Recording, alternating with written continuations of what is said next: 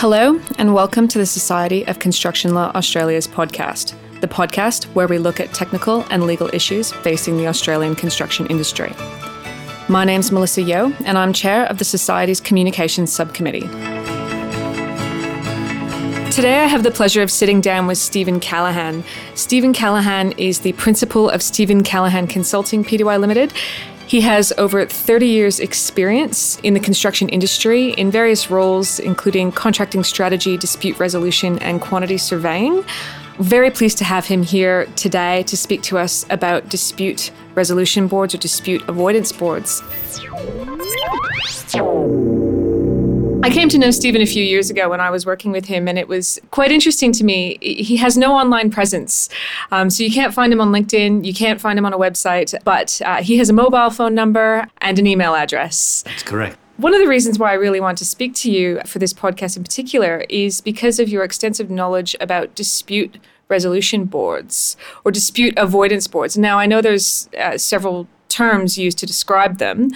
I was hoping you might be able to kick off by giving us a bit of an introduction to dispute boards and the like. Well, dispute boards have been around, started in the USA in the mid-'80s. Obviously, the USA had quite a lot of litigation. It's a fairly litigious environment. And they came up with the idea that to have experienced people as part of the project, embedded in the project as a standing dispute resolution board or dispute review board would be beneficial. And it was very successful. And to date, they've probably done in excess of 10,000 dispute boards in the USA, with about a 98% success rate of keeping the parties out of major litigation. And we've had a very high success rate of the ones that have been in place in Australia, and it is at 100% success rate with none of the disputes going to litigation or arbitration. So they've managed to settle them as part of the dispute resolution process using a dispute board. So they were originally called DRBs, which was dispute resolution boards. But since about 2010, we had an international conference in Sydney with DRBF. We have an international conference every year.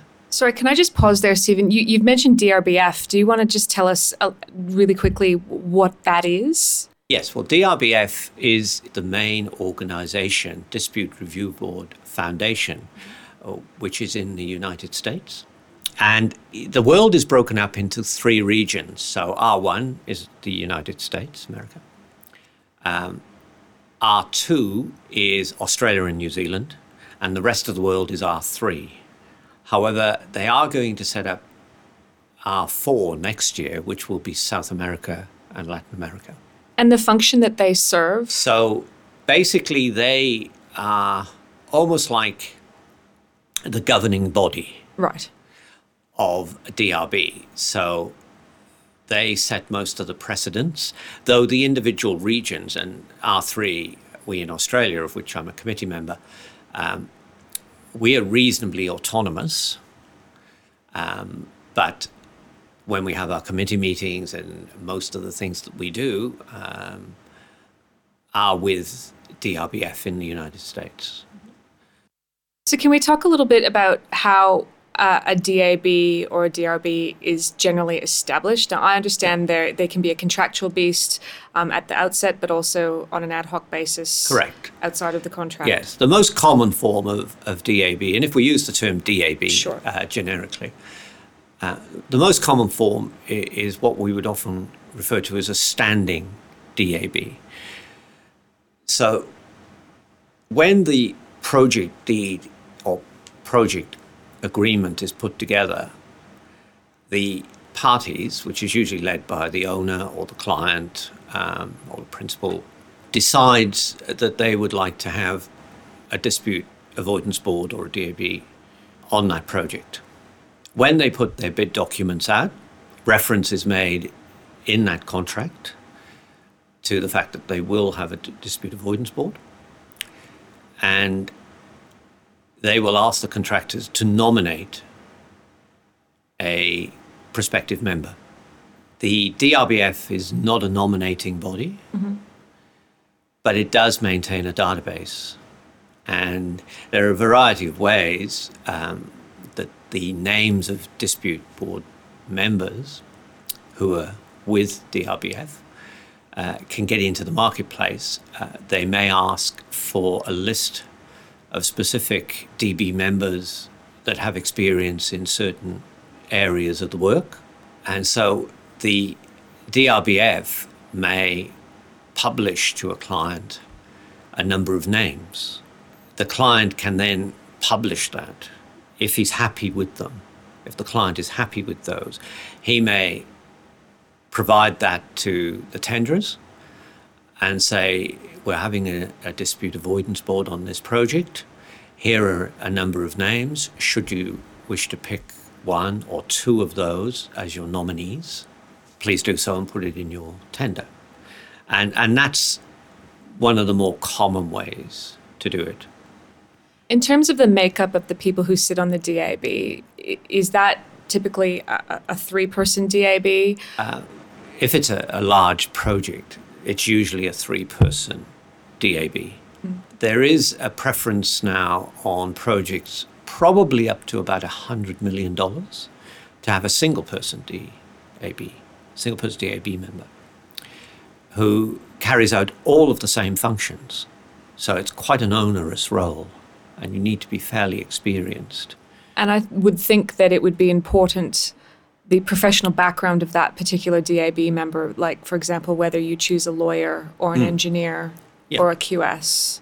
Correct. So the makeup of, say, a three-person DAB, it can vary because often the members, if it's a three-person one, don't know each other or don't know the others have been asked until the particular contractors won that contract, and then they're advised.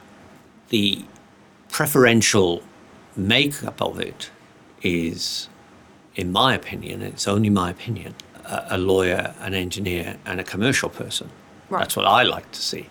But it's not uncommon because of the way it's set up, that names are just given, and it's up to the parties to choose. But what normally happens is, in a traditional situation, is the owner will pick its nominee, the contractor will pick its nominee, and then those two nominees, once they know they've been appointed, will pick the third nominee.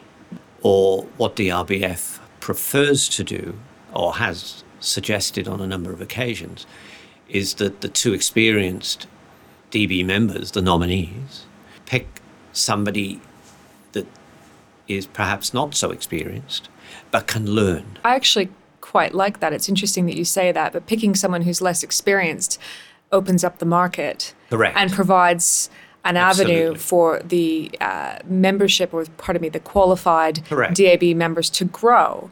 DRBF Region 3 is quite keen on that, and they promote it quite strongly amongst their members. Because often you do see similar people appearing on DABs, because obviously they're well known, they're reliable, and importantly, they have the trust of the parties and the confidence of the parties. So it is quite difficult for new members to get onto DABs, particularly three-person ones. So having somebody who's quite not so experienced as the two that have been chosen is a great idea, and that's happened to me personally. And it worked out well for you? Yes, yeah, and it was good. And the mix is quite interesting on a three-person DAB. I think you have to have that broad skill sets, the range of skill sets, and the pleasure of working in an environment where you've got those range of skill sets, particularly on a three-person DAB, is it's a bit of a collegiate environment. Mm-hmm. So you each see the issues differently and can discuss them. Let's talk about from the point where the DAB is appointed. Yep. Now, in terms of how they undertake their role, Can you give our listeners a bit of an explanation as to how that evolves over the course of a project and what they might be asked to do? Once they've appointed, if we work with 3-person DABs, Yep. they're simpler to work with. So usually they're appointed, they're told that they're appointed, and then within 1 month, they have to set up a meeting with the parties, which is an introductory meeting. Now, at that meeting, they would know each other beforehand, but they might not know all three.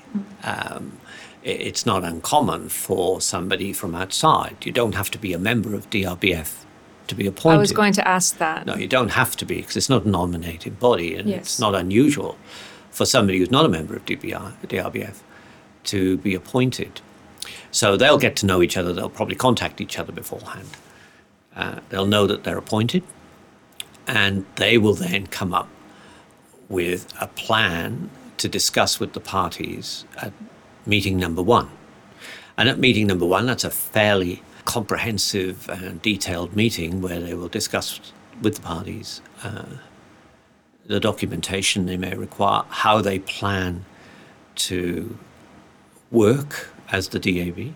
Importantly, at that time, the nominees, the two that have been nominated, one by a contractor, one by a principal, they cease to be nominees because, importantly, they have to be impartial, independent. They were the nominee, but once they're appointed, they're not the nominee anymore. They are the DAB.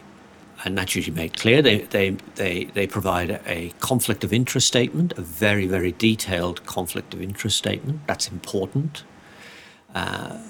because obviously as consultants, most of them are practicing lawyers or practicing engineers, practicing quantity surveyors. They run through how they will manage themselves on the project. They will assess the parties as to their experience, because some parties might be inexperienced in the use of a DAB, for example. Owners maybe not so, because they would have been briefed by their transaction advisors or lawyers as to how this works. They may have decided to put it in the contract and would have done some research beforehand, or maybe even know the people. But the contractor, the other party, may not.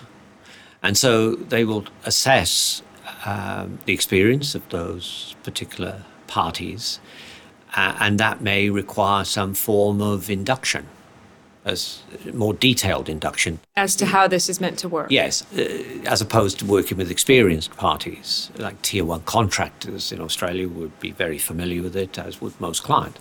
But if you're working with other contractors, they may never have been in a project that had a DAB on it, so they'll assess that. They will sign the DAB agreement, then they will tell the parties what they want. It's usually monthly meeting reports, could be weekly meeting reports.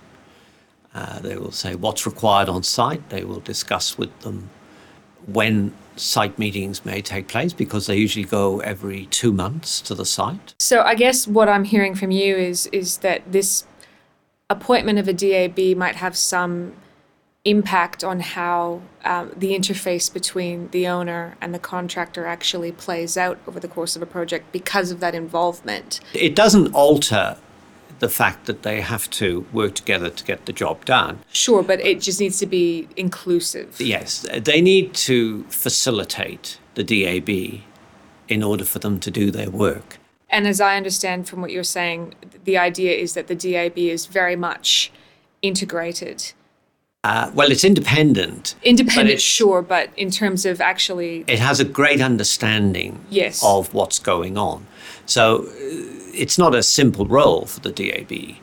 They have to understand how this project works. They have to understand the scope, the methodology, the programming. So they're fairly familiar with how this thing is going to be built. And they gain that familiarity from attending the meetings? Both reading the documentation and attending the meetings. Mm-hmm. They will try and coordinate the meetings to accommodate when they normally have a major meeting on the project, such as a monthly project management meeting. Importantly, they may meet with people from both parties, both contractor and owner, who are not attached to the project, but more in a senior executive role, because it's important to have buy-in from the senior executives of both parties. And they will usually require them to be at the meeting where the DAB is. They will explain to the parties how their role works, that they cannot meet with the parties individually. The parties can't individually retain them to do things. So they'll explain that. And they'll explain the protocols. They will explain the process by which they will create any issues lists, risks that they see manifesting, particularly for the avoidance role. So that's something that the DAB takes upon itself to identify based on the knowledge it gains from the project, or are they waiting for inputs from the contractor, for example? The preference is to have proactive DABs, particularly for the avoidance role. They're usually three pretty experienced people who've worked on these large projects, and as they're not involved day to day with the projects, they have got a good understanding of how these major projects are built. And so they're always alert to issues that they see on the project and will frequently ask the parties about that. For example, why a particular area of works might not be progressing that quickly. Inevitably, well, maybe not inevitably, but I'm certain that obviously disputes materialize. So when you end up in the scenario where you actually do have a dispute, what is the role of the DAB at that point? There are numerous tools that the DAB can use, but the two which are most common is where there are certain smaller issues or something that they think is manifesting, and it can be anything from the interpretation of a contract clause or a contract provision to a programming issue. They can use the process called advisory opinions. That's probably one of the most versatile tools available, and it's usually a written opinion. They're very rarely extempore, because you don't know if it's going to turn into a dispute down the track. So you don't want to cloud the issue. So it's usually given to the parties as a written opinion, and sometimes that settles risks and issues that come up, and it never goes any further. But in the event it does go further and there is a dispute, that is usually handled by way of determination. It has to be a dispute that is manifested, and as you would well know, it becomes a dispute once a notice of dispute. So they can't intervene or try and do a determination before a notice of dispute is issued. It has to be a bona fide dispute, which is a notice of dispute is in place. So that's handled like most expert determination. So it's very similar to an expert determination. So it has rules, and those rules have to be followed very closely. Hearings? Yes, they can have a hearing. Legal representation can be present. Once all the documentation and the hearing, if a hearing does take place, is finished, then the Dispute Avoidance Board will have to produce a determination. From our last advanced training workshop, I think since 2003, something like about 25 determinations have been issued, and none of them have gone any further. And in my experience on disputes, on all variety of disputes and mechanisms to solve disputes, it's usually rare once you've had, say, 3 experienced individuals look at something, give an opinion or a determination, that it goes much further. I'm curious how you obtain these statistics, or how the DRBF has the statistics on which DABs have been successful, such that the dispute hasn't gone any further. Do they gather this data? Yes, it's quite difficult to gather data for DABs because of confidentiality. Yes. So the key issues are independence, impartiality, and confidentiality. So DRBF, to the extent it can, and obviously via its members, are fully aware how a lot of these projects do, particularly where the members are involved. In terms of the advisory opinions that come out or are issued by DABs or determinations that are issued by DABs, is there any reluctance to deliver a very difficult decision that is 100% in favor of one party, or is there tending to prefer a more conciliatory approach to resolving the dispute? With regard to avoidance, if it falls that one party wins and one loses, then the DAB would abide by that, because obviously they have to comply with the contract. Whatever the contract says, they have to comply with. They can't overrule the contract. Advisory opinions are a little easier because they're often without prejudice, as are the DB meetings. And the advisory opinion would be without prejudice. Determinations, obviously, are with prejudice because they're binding. Can I ask, in terms of the uptake of DABs in Australia, I mean, it's not something that I see terribly much, and I was hoping you could give us some insight as to whether that's the case, or is there a great uptake or not, and I just haven't seen it, and also why that might be. Okay. The uptake is not as good as we would like. Certainly, and really, there are more DAB members available than dispute boards to work on. And obviously, we need to grow it. So government departments in New South Wales have been very, very proactive. RMS, Transport for New South Wales, Sydney Water, have been very keen to use dispute boards. And they've had quite a number of them down there. And even the new projects, infrastructure projects coming out, will have dispute boards on them. Queensland's had quite a good success with them. So New South Wales and Queensland have been probably the two best states. So Department of Transport here has used them. Brisbane Airport Corporation has embraced, and they're private, which is interesting, have embraced the concept. We're struggling a little bit in WA and Victoria, but Victoria has agreed to do a trial of one, which is good. And WA needs a little bit more work. We haven't had one in the Northern Territory. I'm not aware of one in Tasmania or ACT. But more organisations, particularly government organisations, are using them.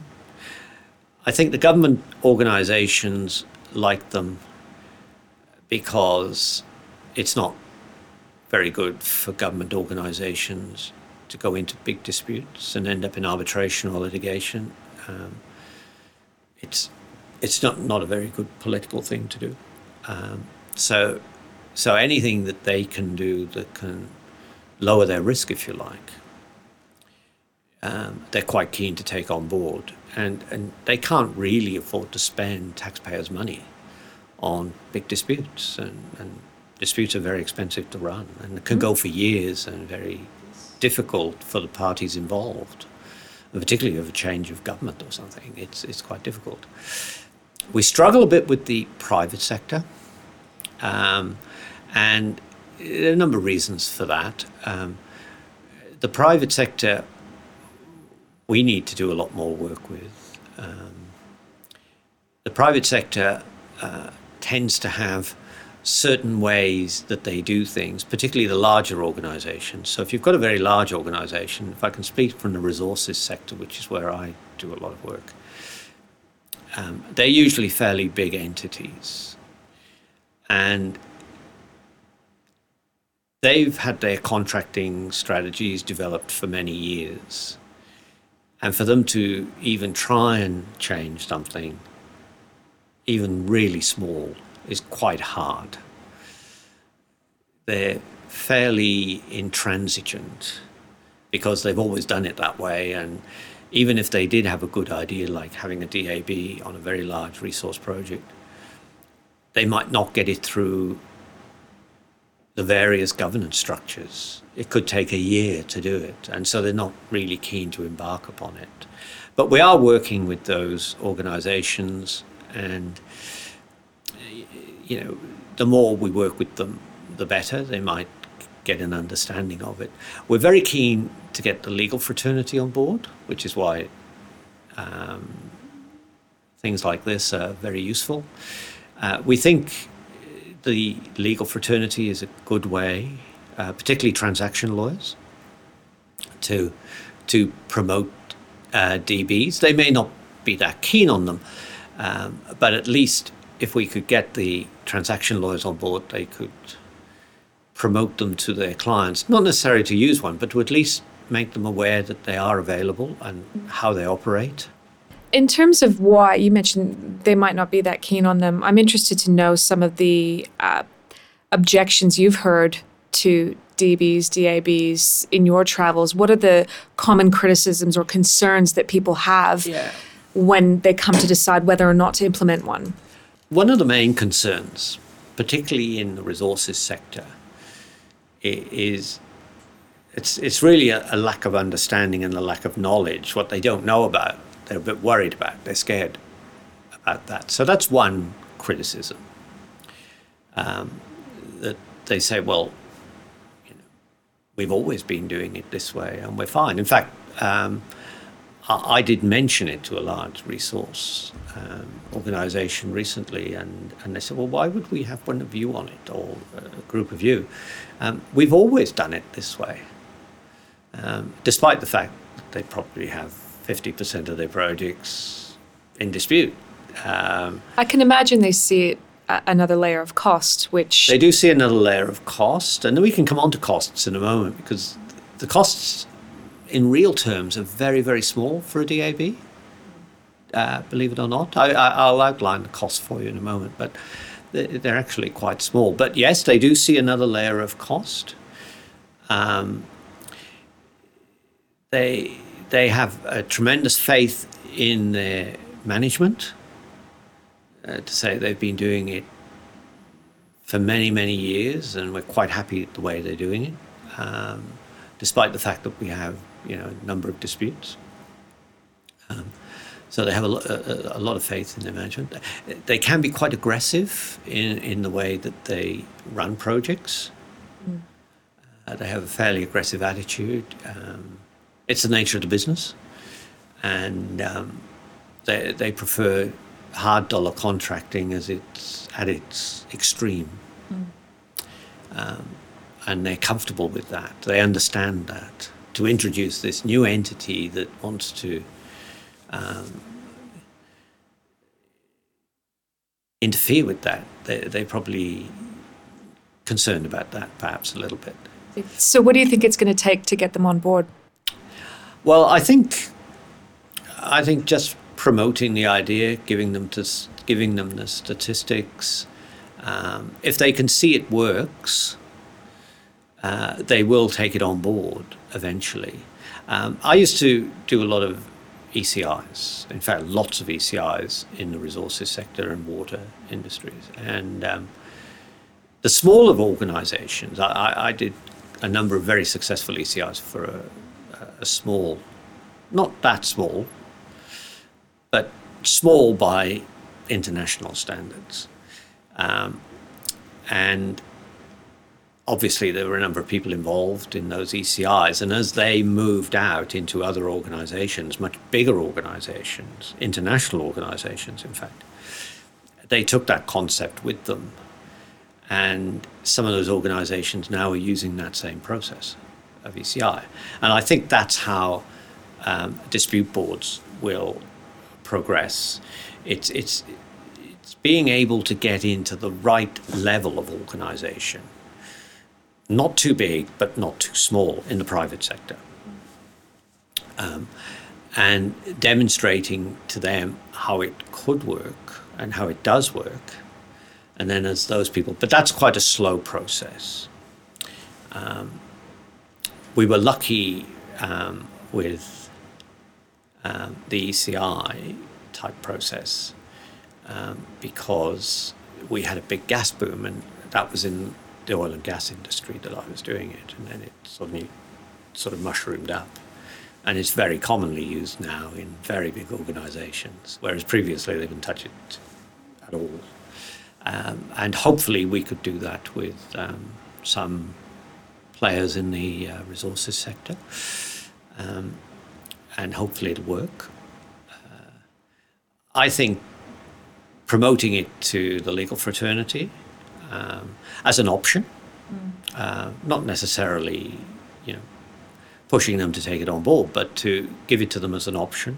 From a common sense perspective, if it helps avoid disputes, if it is cost effective, if it makes sense from all those perspectives, I can't see why eventually you wouldn't get a greater uptake. Yeah, but again, those things have to be, I guess, made known. Yes. And people have to become acquainted with it. So to answer the additional layer of cost, the research at DRBF has shown that it's roughly between 0.15% and 0.25% per $100 million per annum. So that's about $150,000 to $250,000 for a 3-person dispute board. And if it went up to 200, 300, 400 million, it probably wouldn't change. The ratio of the percentage would drop. It would still be $150,000 to $250,000. Well, on a major project, that per annum. That's not a lot of money for much. Insurance. And you've mentioned this before, it's like an insurance policy. It's a bit like an insurance policy, yes. And the beauty of it is it's real-time dispute resolution, because you've got this group of people whose sole purpose is to either keep you out of disputes, or if they do manifest, to try and resolve them for you. In a way in which is binding, I would expect. Yes, in a way which is binding. Because if they're not, then... Yeah, they need to be binding. Determinations are usually binding, yes. as opposed to the get-out clause, yes. which we're not aware of anyone who's triggered that. But you're paying anything $150,000 to $250,000 per annum, which is fairly cheap insurance for real-time dispute resolution. In the event a dispute did occur, a reasonable-sized dispute did occur, you would probably have a similar expense briefing your consultants on either side, because the fees are split 50-50. Mm-hmm. Both parties in a dispute could quite easily, on a reasonable size dispute, spend that plus just briefing their consultants before they even got to the resolution process. So that's a fairly reasonably priced insurance policy. Now, they do pay you to determine the dispute as a dispute board. So the $150,000 to $250,000 is for the day-to-day dispute avoidance process. And they do pay you for resolving the dispute in a determination or a advisory opinion. But the key is it's real-time dispute resolution. And the other problem, if you don't have one and you go off on dispute, it usually takes 2 or 3 years to sort it out anyway, even if it's a reasonably small dispute or moderate dispute. It takes a long time to sort it out. What's next for DRBs from your perspective and from DRBF's perspective in Australia? So the New South Wales government are keen to promote the use of dispute boards on their projects more so than they're doing now. And in addition to that, AusAid funded projects and ADB and World Bank funded projects predominantly use FIDIC contracts, which have mandatory DBs on them. Yes. And Indonesia now has made DBs compulsory. Snowy Hydro has a DAAB, and that's one of the first uses of FIDIC contract in Australia. And so it's worth members of SOCLA, particularly in the legal fraternity, having at least an overview knowledge of dispute boards, because if they get involved in any of these types of projects, particularly the international ones, Indonesia, or AusAid or ADB and World Bank funded projects, knowing what a DB is and generally how they operate is pretty important. And particularly if you're working in New South Wales and parts of Queensland, government departments particularly, it's reasonably essential to understand how these DBs operate and what they really do. And so watch this space, because they're going to gain in popularity. Yes, that's my view, that they will gain in popularity over the next couple of years. We will see more of them. Excellent. Okay. Well, look, thank you so much for that, Stephen. Now, I generally end these discussions with a bit of a rapid fire top three. If you'll humor me. Can you give us your top 3 tips for ensuring a successful project? Firstly, people build projects, not contracts. Indeed. So if you can get the right mix of people, even with a bad contract, you can get the people working together. That's the first point. Yep. The second point is particularly with large projects, and particularly linear projects, but all large projects generally, having a sensible approach to risk and identifying risk is the crunch point. Because most contractors can price the work, it's the risks that's where they usually lose the money, and that's what causes the problems. And I think the third item is when you're advising clients on how to approach these contracts and how to procure these contracts, is to look at all the available concepts available to that client, and to get the client to understand how these projects really do work. Next one, top 3 tips for appointing an effective DRB or DAB. So the top 3 tips for appointing a DAB, I think the essential one, and they're not in order of precedence, but certainly experience with a broad knowledge of projects and particularly dispute resolution processes of all types. I think that's important. I think having people you can trust is fundamental, because in my experience, if parties trust you, then they'll follow you, usually. And then thirdly, I think having confidence in the independence of those people,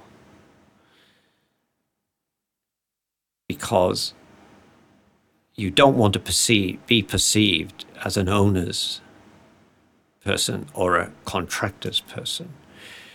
If they know that you are being both sides of the fence and have an appreciation for how the industry works, I think they're likely to have both the confidence in you and the trust in you.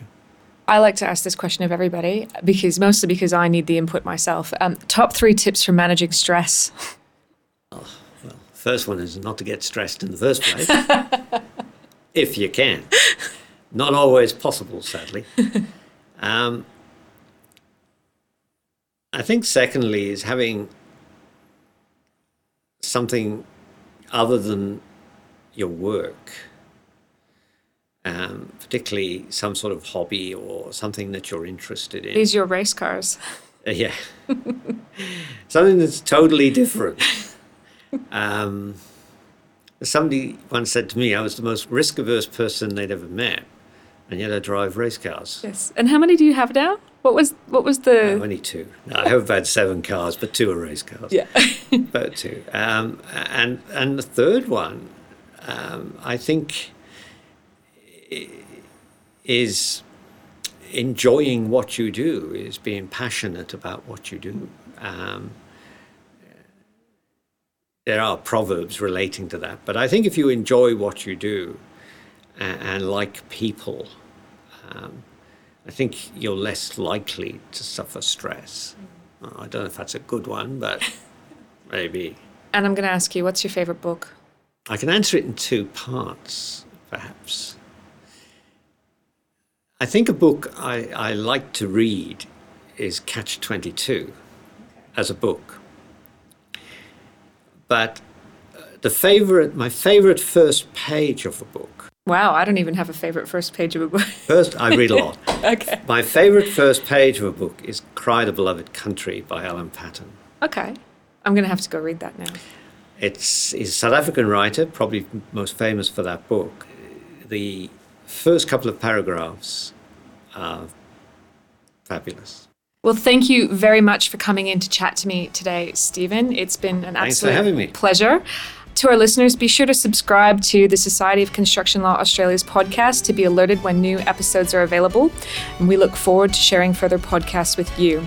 I'm Melissa Yeo. Thanks for joining us.